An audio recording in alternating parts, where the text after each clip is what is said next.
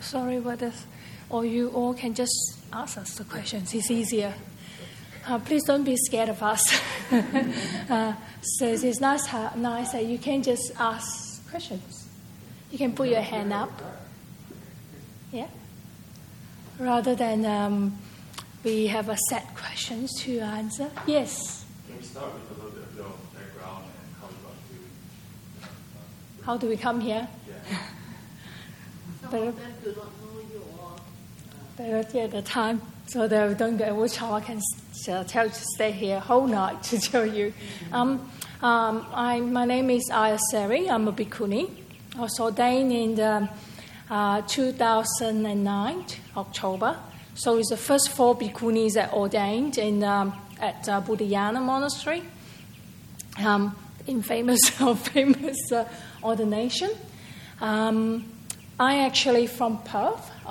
Originally, I was born in Malaysia, and I came here to study as an overseas student, and I migrated here. For all of you that are from Singapore, you'll be interested to know that I actually worked in Singapore for 3 years, and I learned meditation in Singapore.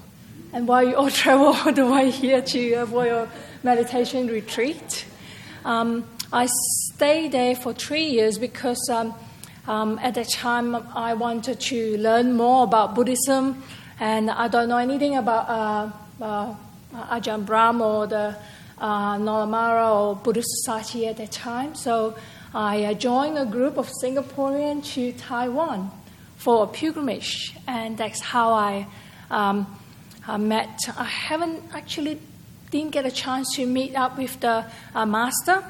I'm not sure you heard of speaking Chinese, because I know Chinese 慈光山 or 人称幸福讲堂. That's where I learned there's a chant. So breath is a meditation, and they spend a lot of time to meditate as well. So it's just a different type of Buddhism. And when I came back, because of that, I spent 3 years there. And in Singapore, work really hard. So I decided to migrate back to Perth. I got a grandmother here. And when I was in Perth, I met Ayya Vayama. So I got 2 main teachers. So of course, I met Ajahn Brahm. And I met Ayya Vayama. She's a bhikkhuni. She's the founder of Dhammasaranand's monastery. And I met her at Dhammaloka. And I used to be a member of BSWA, work in the library. And I went to her talks, and of course I went to all the Friday night talk. And I met her, and I went on a pilgrimage with Ajahn Brahm and Ayya Vayama in 2002, and I was really inspired. Of course, we got the chance to meditate on all sorts of places. My favorite place is Vulture's Peak. And I have a very good experience, so I told Ayya Vayama that I want more of that. So that's how I applied. There's lots of other stories, such as I actually is a pharmacist. I graduated from Perth, from Curtin University. And then I did my naturopathy. And then I wanted to do Chinese medicine at IMIT in Melbourne. And Ayya Vayama is the one that to stop me, because at the time I say, if I want to study Chinese medicine, I need to leave Perth to travel to stay in Melbourne, because to learn Chinese medicine you need to learn acupuncture and all those things. You need to be there. I did do half a semester, and then I went to see her at a dana with one of the lay supporters dana place, and I asked her whether should I go. Most people say yes, go. There's good things to do. She told me that I have enough skills to help other people. It is time for me to focus on my practice. And I took her somehow. Whatever she said do go straight into my heart. I took it seriously. I applied to be an Anagarika at Dhammasara the same year. and I was in Dhammasala the next year. I think, so at the time, Niroda, she's the first nun that, or first Anagarika there, so I was the second one at Dhammasala Nuns Monastery, and I was with Ayavayama all the way until she passed away. I looked after her, and we left as Ayavayama's conditions worsened. We left the monastery, and then in a smaller place, and I looked after her until she passed away last year. And Ajahn Brahm kindly adopted me, as after that I don't have a place to go to. And Jhana Grove is wonderful. It's a wonderful place that I have the chance to stay here to practice and to spend time on my own and take a rest and refresh.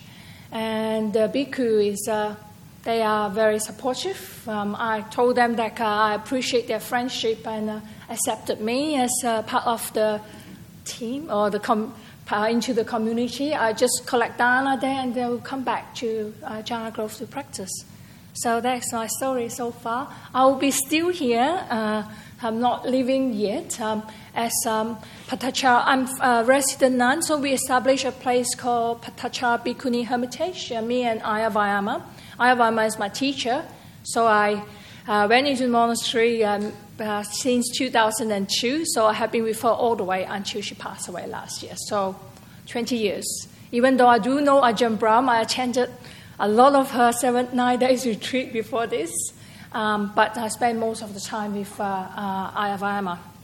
And so after she passed away, we actually don't have a property, so now we are fundraising to have a property, just a small place for 2 or 3 nuns eventually.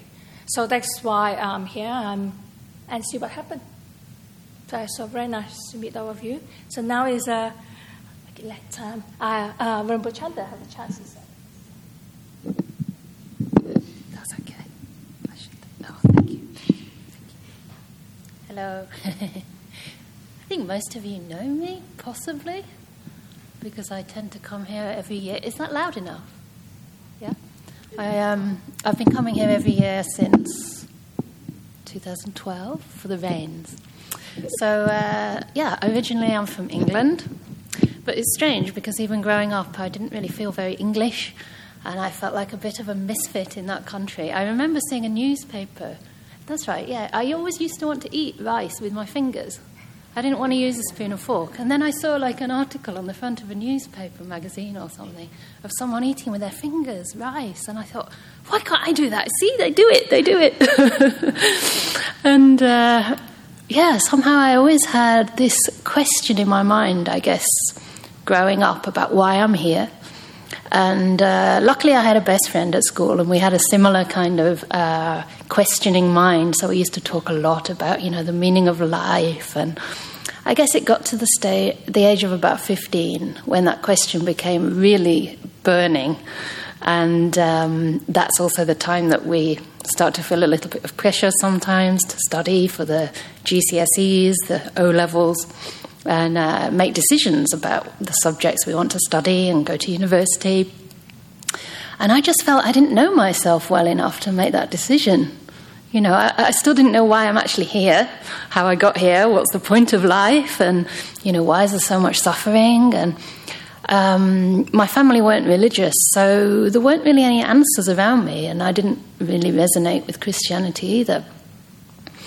So I guess my spiritual search started at the same time as my teenage rebellion. So that must have confused my family, because at 15, 16, 17, I had pink hair, black hair, all kinds of hair, and a bit like Ajahn Brahm, all the kind of rock gear and velvet and lace and sequins. And my mum was thinking, goodness me, what's this? And then suddenly myself and my best friend decided to make a trip to India at the age of about 19.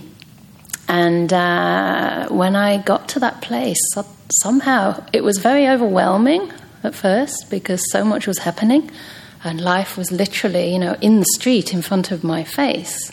life and death and, animals and dirt and joy and sorrow. Nothing's hidden.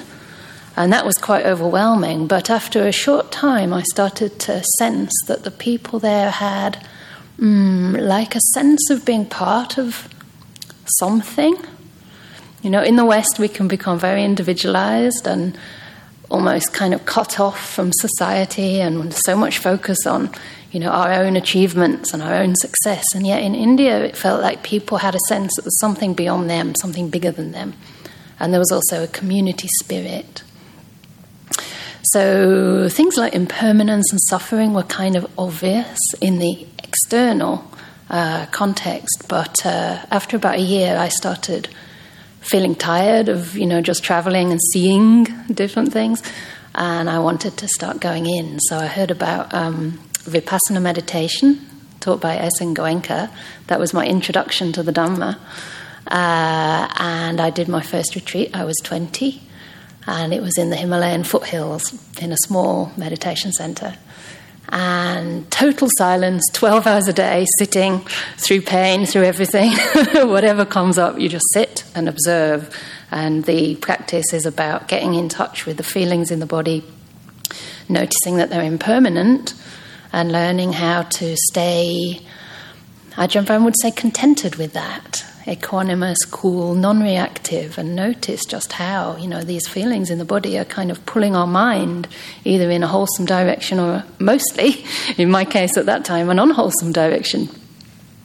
So I started realizing, that even though before I thought that my happiness was very much dependent on external things, now I started to notice that actually my happiness was to do with the way I was reacting to my inner experience.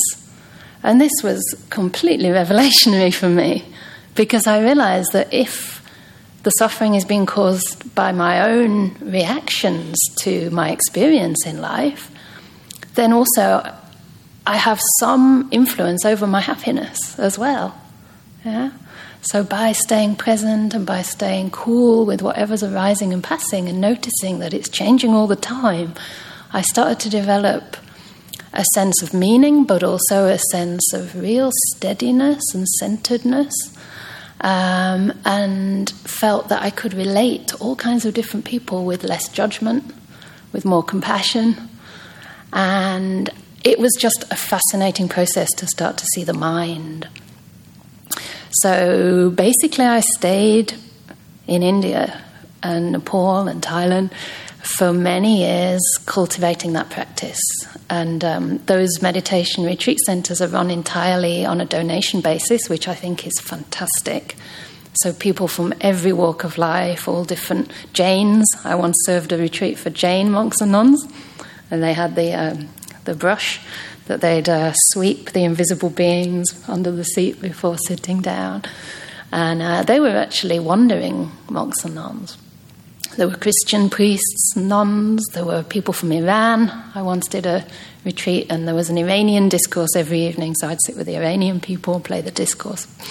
And village women, illiterate women, who, somebody offered the train fare and they could come to the retreat.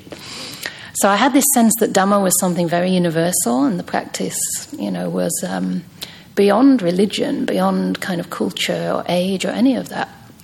And the beauty was that, you only made a donation if it worked. So these centers were developing, and I was having such a wonderful time just serving and seeing all these people get benefit, and realizing that our suffering and our mind is pretty much the same, wherever we come from, whoever we are, we're all human beings with a certain range of emotions, a certain kind of potential for awakening, no matter who we are. So this was one aspect of that particular teaching that really resonated. I'm talking too much. And then it was only the whole time, actually, that I was practicing in Asia, I had the aspiration to ordain. That's always the question, right? Am I good? Yeah? So I had this aspiration growing. And the more I practiced, the more I thought, why stop practicing? There's nothing really interesting me in the world. But the problem was I couldn't find a monastery. Most of the monasteries were for monks. But I did have a sense that in Myanmar, which was where my lineage came from, there was more options. So eventually I went there. And, the atmosphere was just, everyone was saying, why don't you ordain? If you ordain, we can get the robes made. So eventually, after about 10 years, I found a teacher. And I knew this is my chance, So I ordained in Myanmar in 2004, first of all. And then in 2000, that was just for 3 months. And then in 2006, and that was the big one.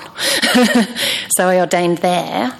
And at that time, it felt like a full renunciation. I didn't feel that anything was lacking in that ordination, even though it was only 8 precepts. So that means not eating after 12 noon. But I didn't have money, but I could handle money if people would give donations. I didn't need to very much. So it felt like quite a strong renunciation. And it was only later that I really realized that it's not the full thing. So it was while I was in Myanmar practicing that I got very sick. Actually, the lifestyle was extremely austere. We did a lot of meditation. And I had a wonderful, wonderful sayadaw who treated the nuns sometimes even better than the monks, in the sense that he would make sure that those who were really sincere got enough support. So if you were a meditator and if you were sincere in practice, then that was the most important thing. So I never felt any discrimination. But because I got sick and because of the intensity of the climate and the food, I've still got gastric condition, it was very hard to stay there. And around the same time that I was wondering what to do, I got hold of these cassettes, actually CDs, by someone called Ajahn Brahmavamso. And at that time I was quite prejudiced against Western monks because I'd heard some of the teachings and it felt like, it's nice about community life and about being happy and living peacefully, but I wasn't hearing stuff about jhanas and enlightenment, which I was used to from Myanmar, right, because it's a traditional Buddhist culture. So I was like, I don't really want to play this, it's probably not very good, but I'll give it a try, Then I played a talk by Ajahn Brahm. He says, normally I like to talk about jhanas and enlightenment, but today I'm talking about meditation off the cushion. And then he talked about, actually similar to this afternoon, about living in harmony, looking after one another, and metta, the practice of metta. And this was something that was a little bit missing in that monastery, which was just about meditation. And I thought, wow, that was really, I had full piti through the body and mind. And I started listening to a few more and staying up even later and getting up even earlier just so I could listen to one of these talks in English that was going straight to my heart. That was about 2010. And then I left Myanmar, mainly because of my health, but also at that time it was probably equally compelling to try and meet Ajahn Brahm. So I met him in 2010 in Germany. And I'd already written him a few letters. Actually, I wrote some letters to Dhammasara, and you actually answered one of my letters. Yes. I never... you wouldn't connect it. I only met you properly. Yes. His ranks here. Yeah, that's right. So it seems I know each other for a long time, but we don't. Yeah. So it is how the paths cross and meet. So... so I met him and he kind of knew that I'd left my teacher in Myanmar to train under him, and I felt he sort of took me under his wing even then. But it was another couple of years and another retreat or two with him before I could get here for the rains. So 2012 I did my first rains. Then you'd left Dhammasara, but I joined Dhammasara in 2013. I left in 2010. Yeah. So I was one of the later batches. I was the third bhikkhuni batch. So by then I realized that, if someone like Ajahn Brahm says that bhikkhuni ordination is important, then obviously it must be. And the thing is that I'd never really thought about it because it simply wasn't an option, in Myanmar or anywhere else that I'd been. But of course, when I heard about bhikkhunis practicing in Perth, it was just, obviously that's what you do if you had the chance. This is the Buddha's training system that he laid down for us. So it was just obvious. And finally, in 2014, I took the full ordination. And skipping on, 2016, Ajahn asked me to go to England and try and start a monastery there, which, now you know my background, was very weird because I hadn't actually lived in England since I was about 18, really. So for me, it was almost like a foreign country and probably the least attractive place to be. But it felt like such an opportunity to show my gratitude and pay respect to Ajahn, and also to have him guide me, because it's not so easy as a bhikkhuni to have much contact. And I had that sense even from before I ordained in Myanmar, that association with truly wise people really makes the difference on the path. So, so that's what I'm still doing, and it's been 7 years and not easy at all. But now we have a little place in Oxford. It's a 3-bed townhouse. There's one other little room that can be used as a study. It's not really 4-bedroom because that one's a small room. I've not actually been there yet. So my trustees, they bought it during my retreat. I've been here on 6-month retreat, probably not as deep or as perfectly in solitude as Ajahn Brahm, but it was a lot of solitude. So I'll be going back in 2 weeks to see the new vihara, the first in England for bhikkhunis. So I'm actually the English bhikkhuni. There are a few more, but they're not in England. There are like 3 more, I think. 3 or 4. One's in Canada, maybe 2 are in Canada. There's 1 or 2 here that also have a British passport, but they live here. So basically in England, I'm the only bhikkhuni. So, yes. If I can't find someone to train with me, I'll have to find an elephant or a monkey to offer my food. Okay. It wasn't that exciting, so compared to the story, I haven't left Perth. It was exciting. I'm the lucky one who have been always in Perth. So I always have Vayama and Ajahn Brahm. And so all these years, and I've been to India, but haven't really explored.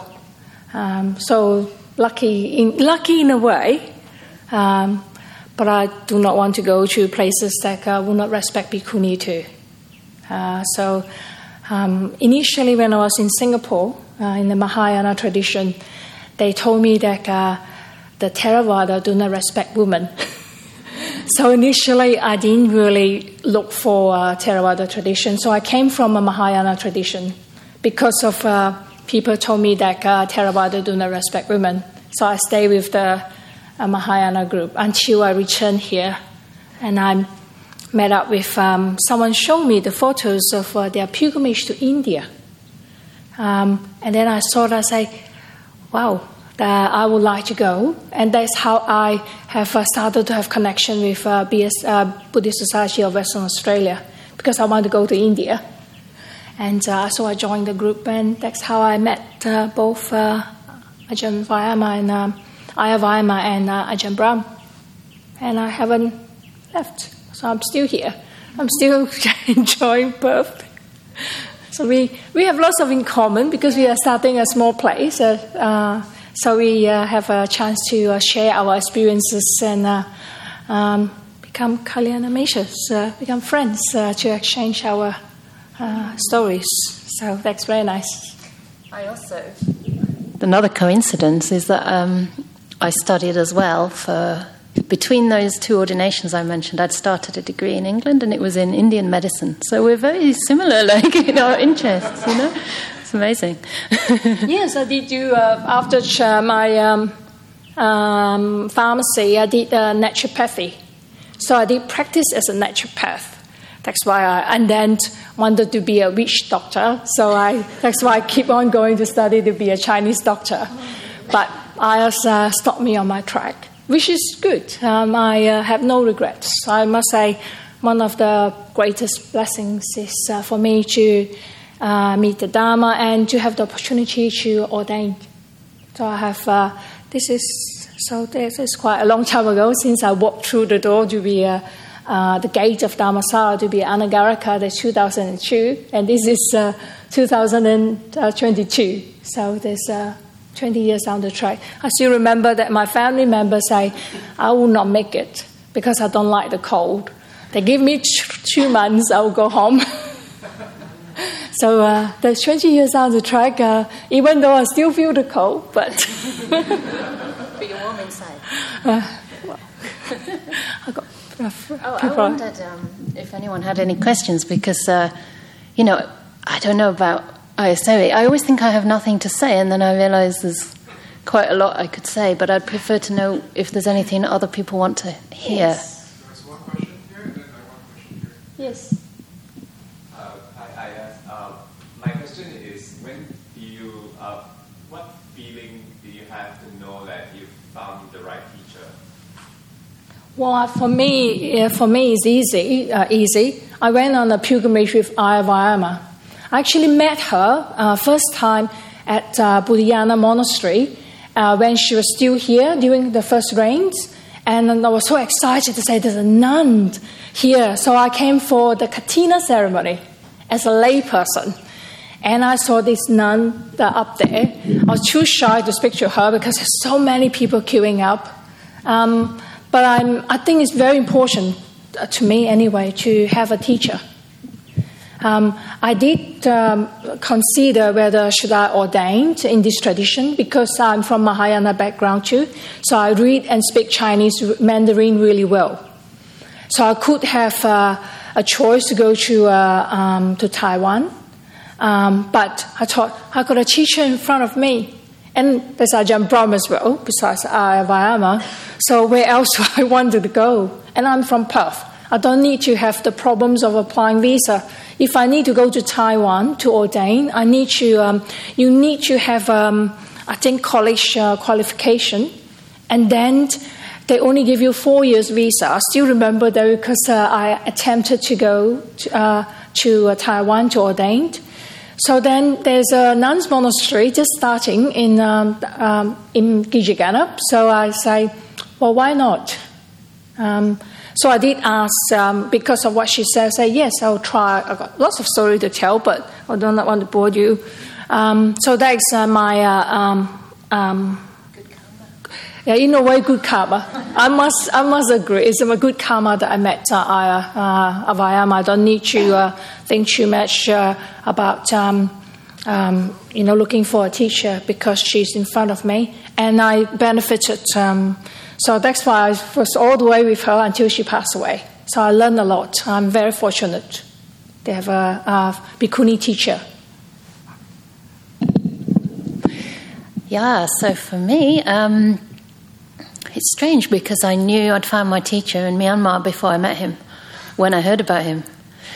Because I've been looking for a teacher for 10 years, a teacher to ordain with, right? Because in the Goenka meditation retreats, there were sometimes some lay teachers at the centre, and I was lucky there were some good teachers actually who were lay people.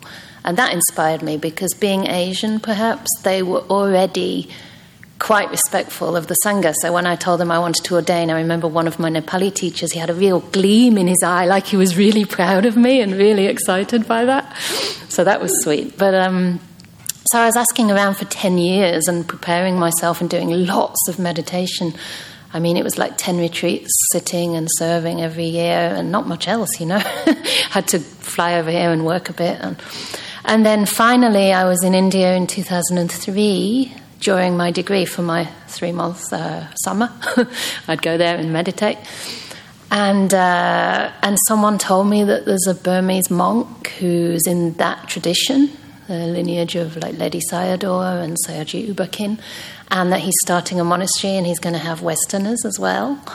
And also that he had some attainments. He was known to have like very deep practice from a really young age. And I was just, my face lit up. I was just pretty much jumping for joy when I heard this. And I decided, okay, I'm still doing my degree. I only did the degree because I couldn't find anywhere to ordain. And my mom told me, you can do this degree, like you can get a student loan, because I hadn't done one. I thought, I'll just do it as a backup. And, you know, it's typical. You start to do it and then you find your teacher.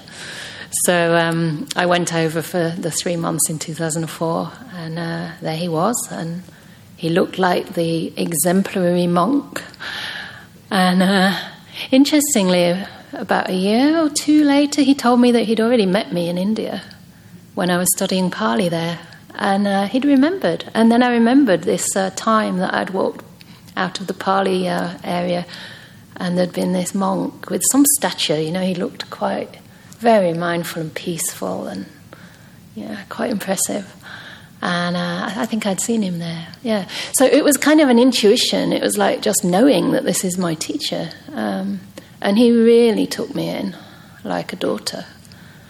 And then with Ajahn Brahm, it was like I said, I heard the talk, and it was the emotional response.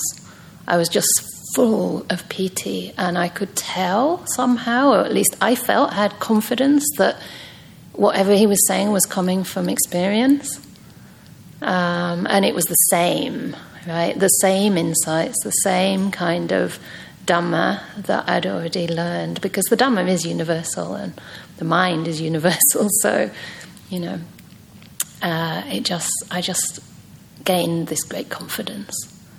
But it's difficult, to have a lot of contact with Ajahn Brahm. I'm very fortunate because due to my project and some karma there with him, I think I get to be here every year on the mains so far, except for Corona. And, we're doing the project in England, so we have regular contact. And sometimes you just resonate.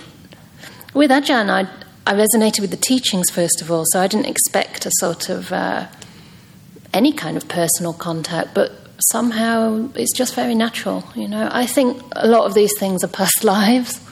We just meet the people we're meant to meet, and, even if it's not perfect, you make the best of the opportunities you have. Yeah. But I do think it's amazing good karma if we can have a teacher or someone. I mean, it might be a spiritual friend. It doesn't have to be an ordained monastic or anyone that, is fully enlightened, because we don't really know. But it's really helpful to have somebody to talk to about your practice over the years, because they get to know you, and so the advice becomes very personal, And for me, with Ajahn, I mean, he's seen me in every possible state of mind. Not every, because I'm not enlightened, so... But, he's seen me in my lowest, really lowest. And when someone still trusts you and still stays steady for you through all of that, then you think, wow, and they don't judge you, then I think you found your teacher, Thanks very much. There's a question from Saka. I've got so many questions. Will your monasteries have retreats like this, or they're small? For me, I haven't have anything. It's not here yet. It's still manifesting. But it will not be a retreat like this. For me, I will be in Perth. So I don't need you. You can come to Jhana Grove. There's 2 monks and nuns monastery. And I have been looking after Ayya for the last 12 years. So I am looking forward to some time of a bit of a simple and quiet life, so that I have a bit of time to practice on my own. But people, of course, can come and stay, but you don't need to do so much work for nuns or for the monastic, for the lay people. Just only 4 or 5 people, and I'm happy to teach. Unfortunately, when you get senior, you don't have. You will be asked to teach wherever you go anyway. So I will not be. So the a hermitage actually is called Patacha Bhikkhuni Hermitage. So it is established already. We have is a registered association. We actually have a commission members as well. So it's not new. And we have a group of Dharma people. When I was still looking after Ayya, I used to do a meditation day. And so Vesak meditation day or special days, like we have end of the rain ceremony, but it's only 2 bhikkhunis. And the people, I was told that it is 1,000 over people for the Katina here. But for Epatachara, we only have 70 or 50. There's not a lot compared to here. It can be more, but because at that time I'm not in a property of our own, we are very lucky that a lay person, actually a lay woman, invited us to be there because she was sick. So then we are restricted to the number of people who can be there. So even meditation day, 20 people, 25 people, that we can invite. So that's for me. Well, for me, it's even smaller because it's so expensive and so difficult. Like I say, it's been 7 years for me without a place to actually stay. The first 4 was living with lay people, a week here, 2 days here, 3 days here, literally, with my computer organising tours for Ajahn Brahm, and it was very tiring. Sometimes I could go to other people's monasteries, but then I'd have their schedule on top of mine. So, or should I say my schedule, my tour organisation and project, kind of trying to get things together on top of their monastery schedule. So we've only just got a place and it's pretty small. What we have been doing is hiring kind of conference centres in England, but it's difficult because due to Corona, the 2 in the whole country that were the right size for Ajahn Brahm have now gone under completely. So that's really tough to find a suitable place. They cost a lot to hire. So like Ayaseri, really, I give a lot of online teachings, and hopefully if my volunteers get a bit more enthusiastic, they might organise some retreats for me to teach in other places. But at the moment I'm organising everything, so that becomes a little bit too much.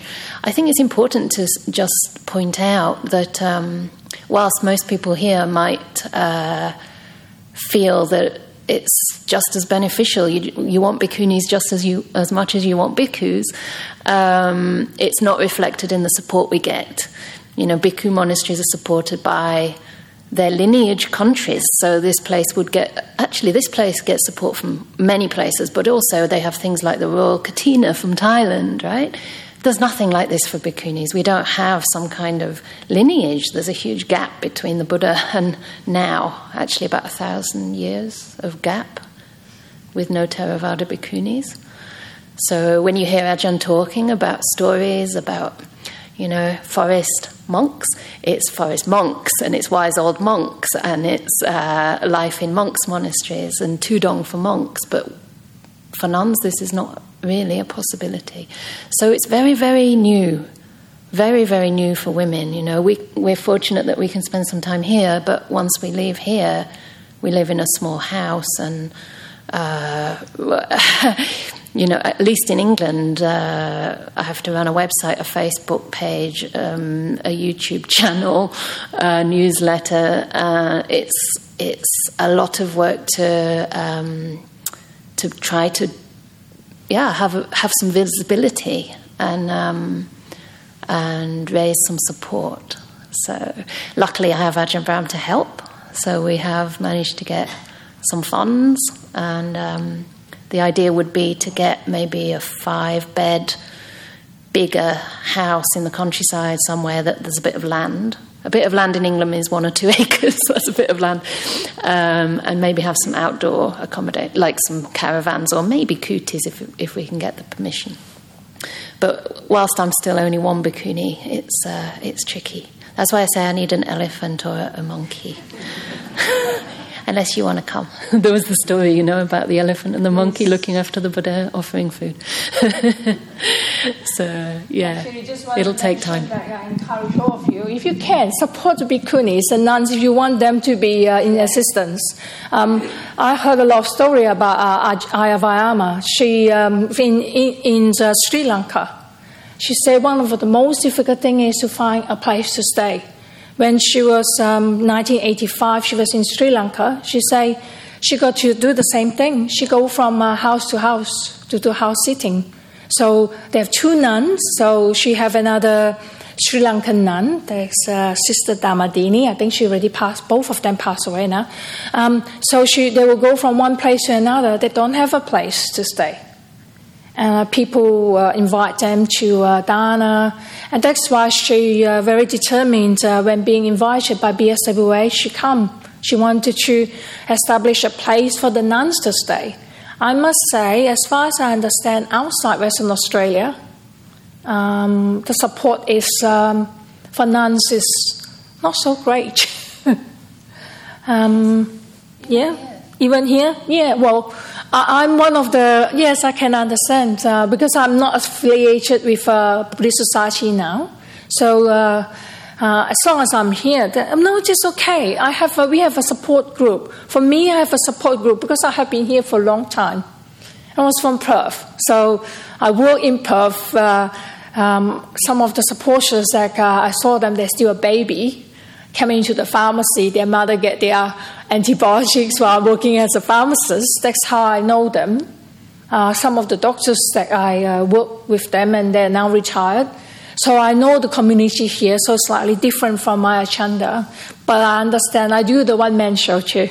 I do organize my own retreat. I spoke to Ajahn that he suggests that I offer services, that means talks and teaching in Fremantle area, which BSWA do not reach the area.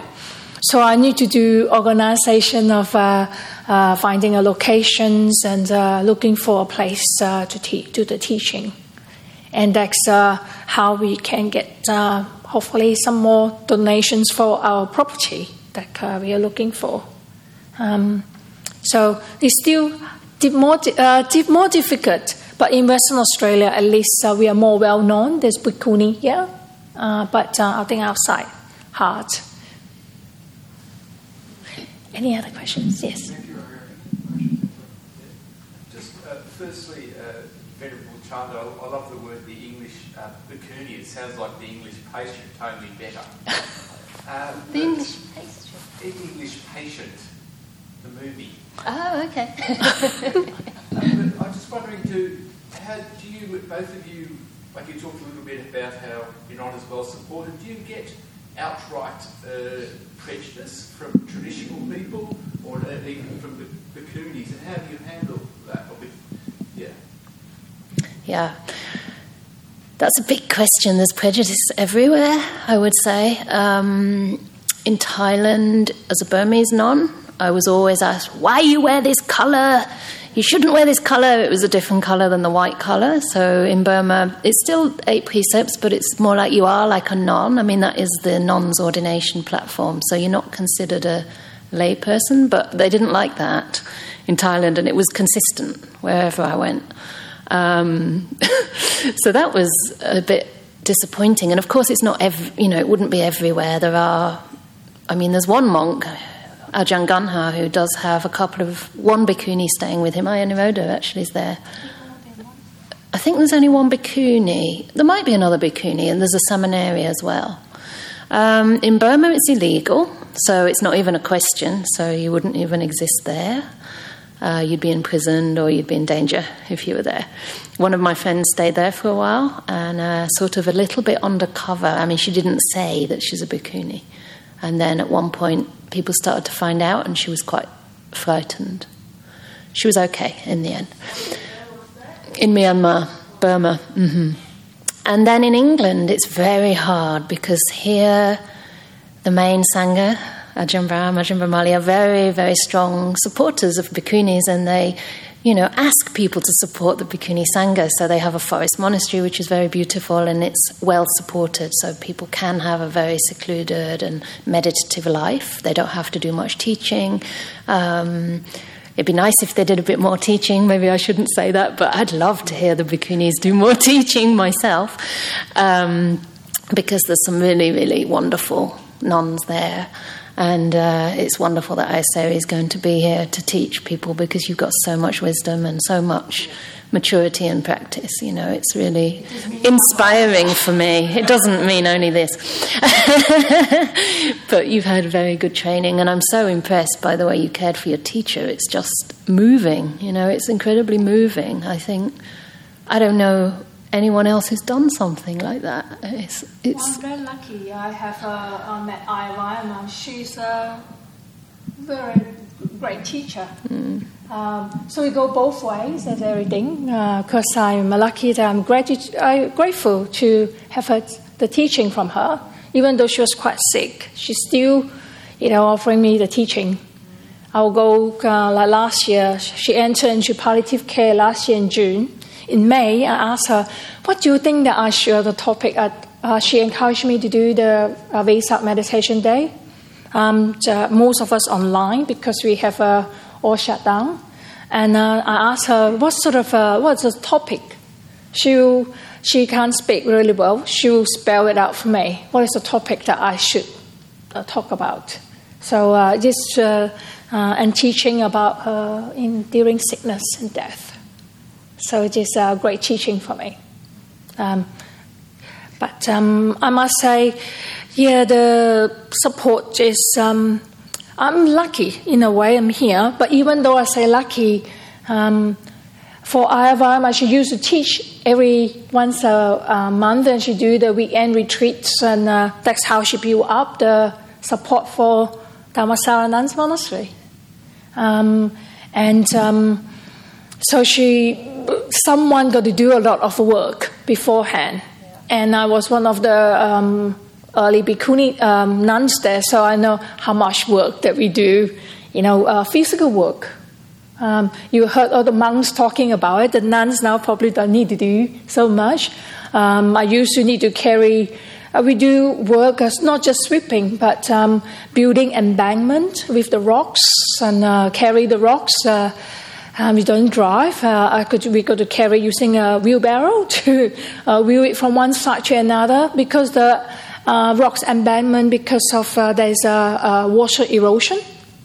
So we know all about that. I learned about the water tank. I used to tell someone that I say, I'm not going to do the water tank anymore. I used to jump into the water tank to clean the big water tank that up there, and also small water tank that are with each kuchis. So I used to jump in there. At that time I was young, so to really scrub the tank and drain the water. So we do all those things, climb up on top of the roof to clear all the gutters ourselves. I'm scared of heights, but I have a great teacher because there's not many of us then, so manpower is difficult. And Ayya, she's so agile. She get up to the roof. So I say, okay, I will come along because I don't want her to do all the work by herself. So I get up there as well. So that's we used to do a lot of work too. I think then teaching. So when you go back to you say about discrimination, it is hard when I came from a family that I'm not from a Buddhist family. But my parents think that I have the same potential as a male. So they didn't think that even though I'm a female, I will not be able to achieve the same way. So they let me study so I can, I went to university. They pay for all my fees and everything. So because they have the belief, they're confident that even though I'm a daughter, a female, I have the same potential. So when I come to Buddhism, being told that I can't ordain as the same level initially, I did have some doubts and thinking about should I ordain or not in this tradition, because it's hard to, as I say, I finished studying pharmacy, I work as a pharmacist, and I can do whatever I want to do, and then I keep on doing a study naturopathy. So there's nothing stop me in the so-called normal world, career or normal world. But then when you come to the Buddhist world, I was told that now there's no full ordination.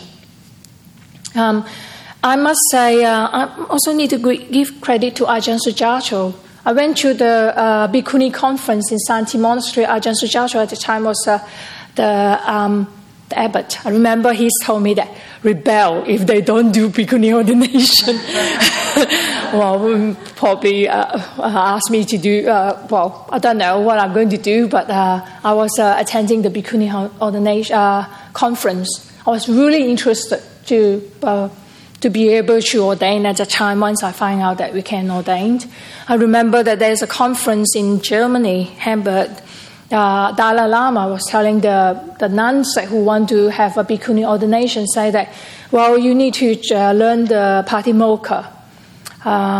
Actually, I went back, I heard that, and I'm still a seminary. I started to memorize the Patimokkha in Pali. I'm not a Bhikkhuni then, because I would like to be able to push it forward, to have the opportunity to ordain, and to be able to show that, well, the monks can chant Patimokkha, so are we. Female, we are the same. We're same brain, same mind, same, to have the same opportunity. Yes, but I'm lucky that we are very fortunate and very happy and grateful that we can ordain as Bhikkhuni. So, and all of you are here willing to listen to us, so sadhu to you.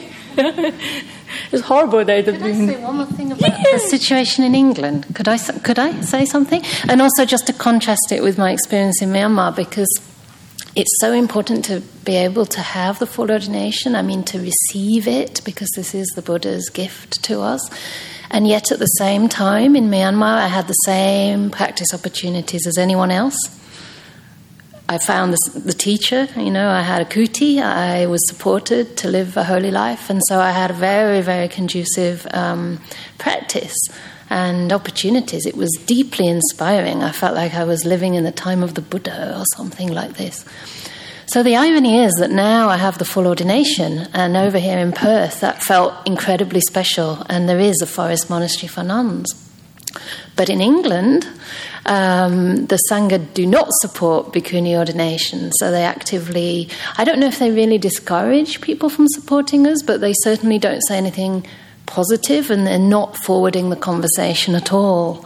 So, there was a little clip of a question someone asked to a couple of the monastics there about gender equality, and there was just defensive answer, and then that little clip, the whole video, was removed from the website.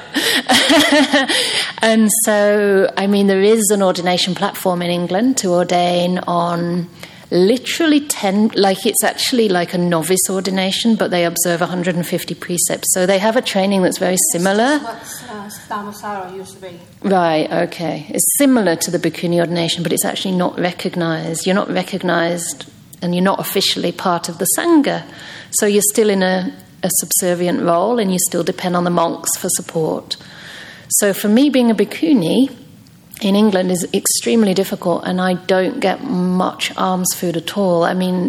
Once every 2 weeks, something like that.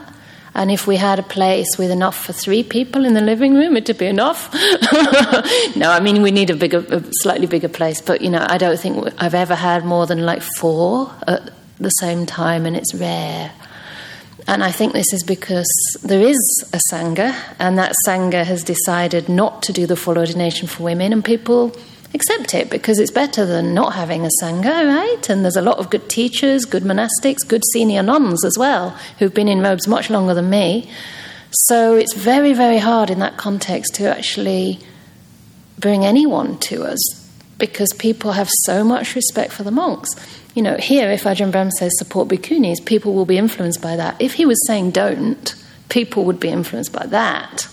So that's the difference in England, I think. So, for me, there's also a psychological effect of the discrimination long term, because we have to work much harder, and we have to be all-rounders and do things we maybe don't feel ready for, like teaching. I'd quite like to be further on the path before I start to teach. And so because of that, we feel tired, we feel overstretched, and then we don't appear so peaceful and calm as monks who don't have very much to do, right? So then that reinforces the gender stereotype that women, they have more difficulties, maybe they're weaker, they get upset or whatever. So after a while, when it's so much harder and you're not getting the support that would normally be engendered by that much work, you start to think, is it me? Is there something wrong with me, And this is the real difficulty for me long term, and it gives me a lot of doubts about, there's nothing else I'm here for in life. I can't not be in robes. So then sometimes I feel I physically can't keep going, and then, wow, this is tough. So that's really hard, yeah. Just before we finish, one of the reasons, just for the female as well, and for all of you to understand is when you go to interview with Ajahn Brahm, he can't really talk too much about his meditation. But being a bhikkhuni, we are part of the Sangha. I did that over the rains. We can flash out our bhikkhuni privilege card. I can ask him direct question. Like, he probably can't tell you whether whatever attainment he has. But he have to be honest and talk to me about it. So I can, because I asked, he can't, I think I was asking him a question. He got to ask, I have a chaperone, he got to ask the chaperone to walk out of the door. Some of you might be there. Walk out of the door and walk back quickly because he can't say something in front of a layperson, but he can say that to me. That's one of the incentives for, at the time, Ayya Vayama was really keen to push for the bhikkhuni ordination too. So for us to advance on the path, you need to be able to hear someone. Ajahn Brahm has explained a lot, but you want to hear more details. So that is one of the advantages of being a Sangha. Sangha means ordained as a monk or a nun. Then it gives us opportunity to we have equal opportunity to be able to attain whatever state or whatever practice that the Buddha had described. Before we have someone to be able to discuss directly, it's hard. I've been to some discussion, they are talking, some monks, and not Ajahn Brahm, talking about some attainment of other monks. They you can't really, some information be withheld. That I can't really join the share in. But with that, we feel that we have the confidence that we will have the same potential, same opportunity now to be able to practice to the same, if possible, to the same as the monks. Because we have teachers who can share with us now. So hopefully, if you're considering, any one of you considering ordination, that is one of the incentives that why we would like to have bhikkhuni ordination. Just like Venerable Chanda said, she have the support, but she's not part of the Sangha. You still cannot know all the information, but you still can't get all the support. She's lucky to have a teacher who have the support, that offer her the support. As I say, Ayya Vayama and the other nun in Sri Lanka, they don't. They got to walk a fair way to a dana and just stay in someone's house, from house to house sitting, something like house sitting. So they offer to the nuns to stay for a few months while they are away, and they come back. So these two nuns got to move to another location to look for another place among villages. In the Buddhist country. But the monk in the Buddhist country have a big monastery, but the nuns no. They got to move from one place to another. So it's just fortunate here. Yeah, but this is very exceptional. Venerable Chanda, keep going. Thank you.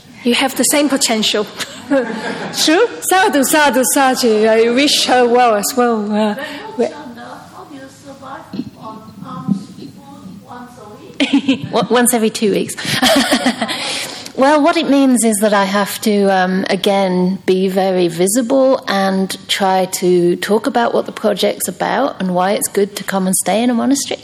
And so I have to have guests coming to stay. But usually I only have one, and I have to try and seal the gaps. So, people apply, and then I have to try and make sure there's someone to cover it all the time, and they cook. But on the positive side, like Ayaseri says, we have funds, we have actually donations. So one of the things we can do if we really need to is, get in groceries and things like this, and then the lay guest cooks.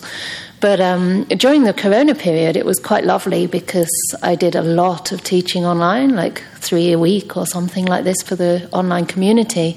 And we gathered people. Many of you are here, actually, and I've met a few people here who say, we've been coming to your talks, which is very touching because I haven't met most people. I just know them on Zoom. Anyway, as a result of that, throughout the pandemic, people would offer the weekly shop. So from those Zoom attendants, I got, I think, a vegetable box and a weekly shop every week. But I had to cook because it was Corona and there were no guests. I couldn't really have guests. So there is an allowance in the Vinaya that Ajahn Brahm and Ajahn Brahmali told me about, that you can cook in times of danger and difficulty, famine and difficulty, something like this. So I had no choice. It was strange after 17 years in robes now, not cooking. I can still cook though. So I saw it like, okay, I just try to, make it a practice of compassion. So yeah, it's a very different system and it's a lot more work because we have to book people in and, even people coming for dana, they have to kind of book in first because I'm alone. So it's very different. Yeah, it's very, very different. There's a lot of organising to actually receive the dana. But I'm fat enough. I'm following in the footsteps of my teacher. Almost. I think it's the same thing. No, really. I've gained 5. Since 3 years ago when I saw you. I was overweight that time. Just want to say that it's the same thing with Dhammasara in the beginning. There's a roster in Dhammaloka for Dhammasara Nuns Monastery. And someone got to put in to bring dana. Now you could see lots of people going. That's after how many years? In the beginning, I was one of the people who bring dana. I could see that, they must have one person to bring dana to Ayya because otherwise she's so far away from everyone else. I think she got the lay Saposha quite close, but still 15 minutes away. So there's a roster for people to bring dana at Dhammasara initially, one person, and then other people join in. So starting work is hard. Yeah. And people don't have the tradition of supporting the nuns. So when they heard there is a place, I suppose, in Bodhayana, the traditionally those Thai people, they knew what a monk is, so they come straight away. For the nuns, they are not quite sure initially. So it's all hard work by all the people before us.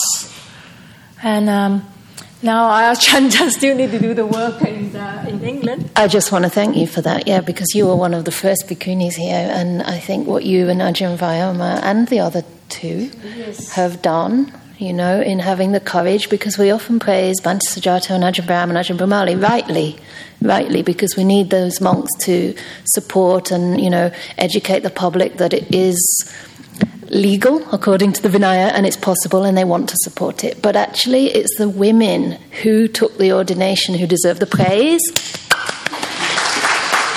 Because they had a lot of, there were people objecting. There were senior Sangha members from different countries objecting to that and giving a lot of pressure for them not to do that, right? And also family members. And you had to be so strong. So there's a big sacrifice in kind of forging paths. And I think, as bhikkhunis, we kind of count as a marginalised group. Yes. Sometimes you could call us an endangered species, but we're coming back from the brink. So please just help us to, take the next steps. Thank you so much. Thank you. It's nice to have a chat with all of you. Maybe both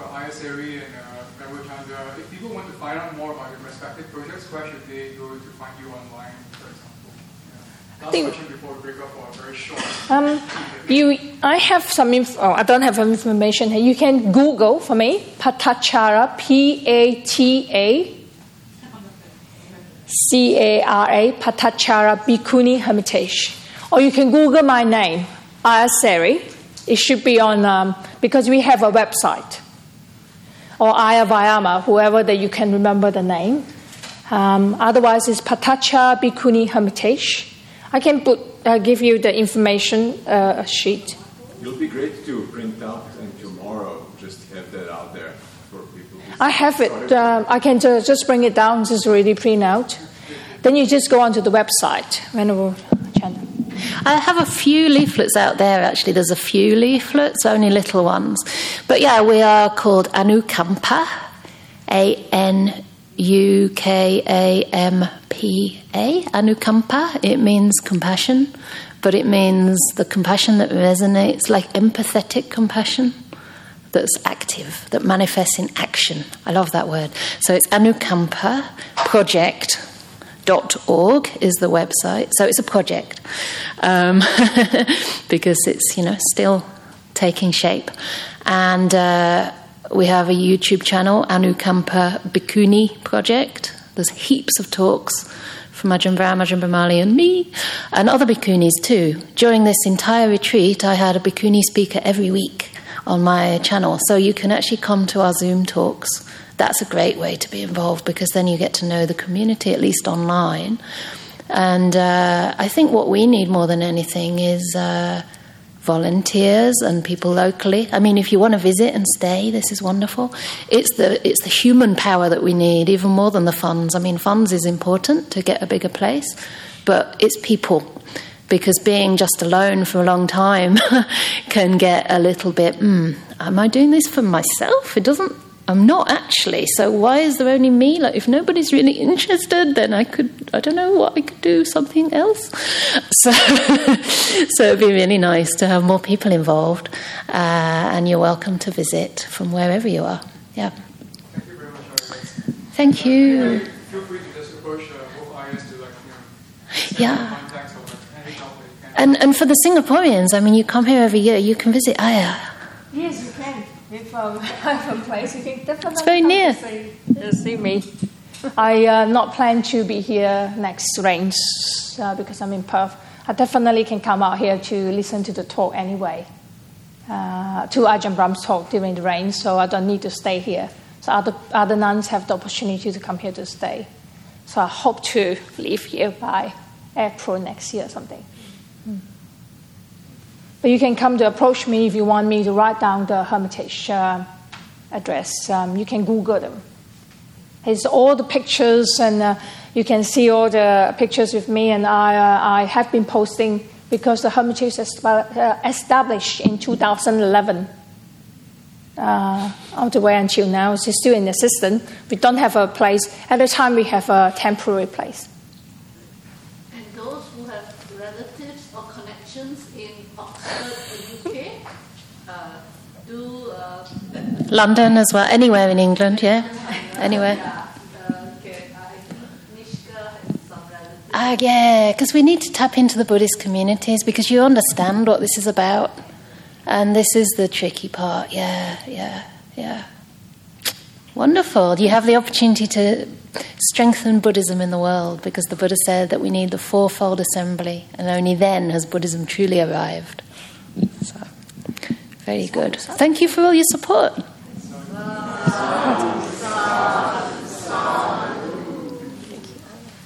Thank you.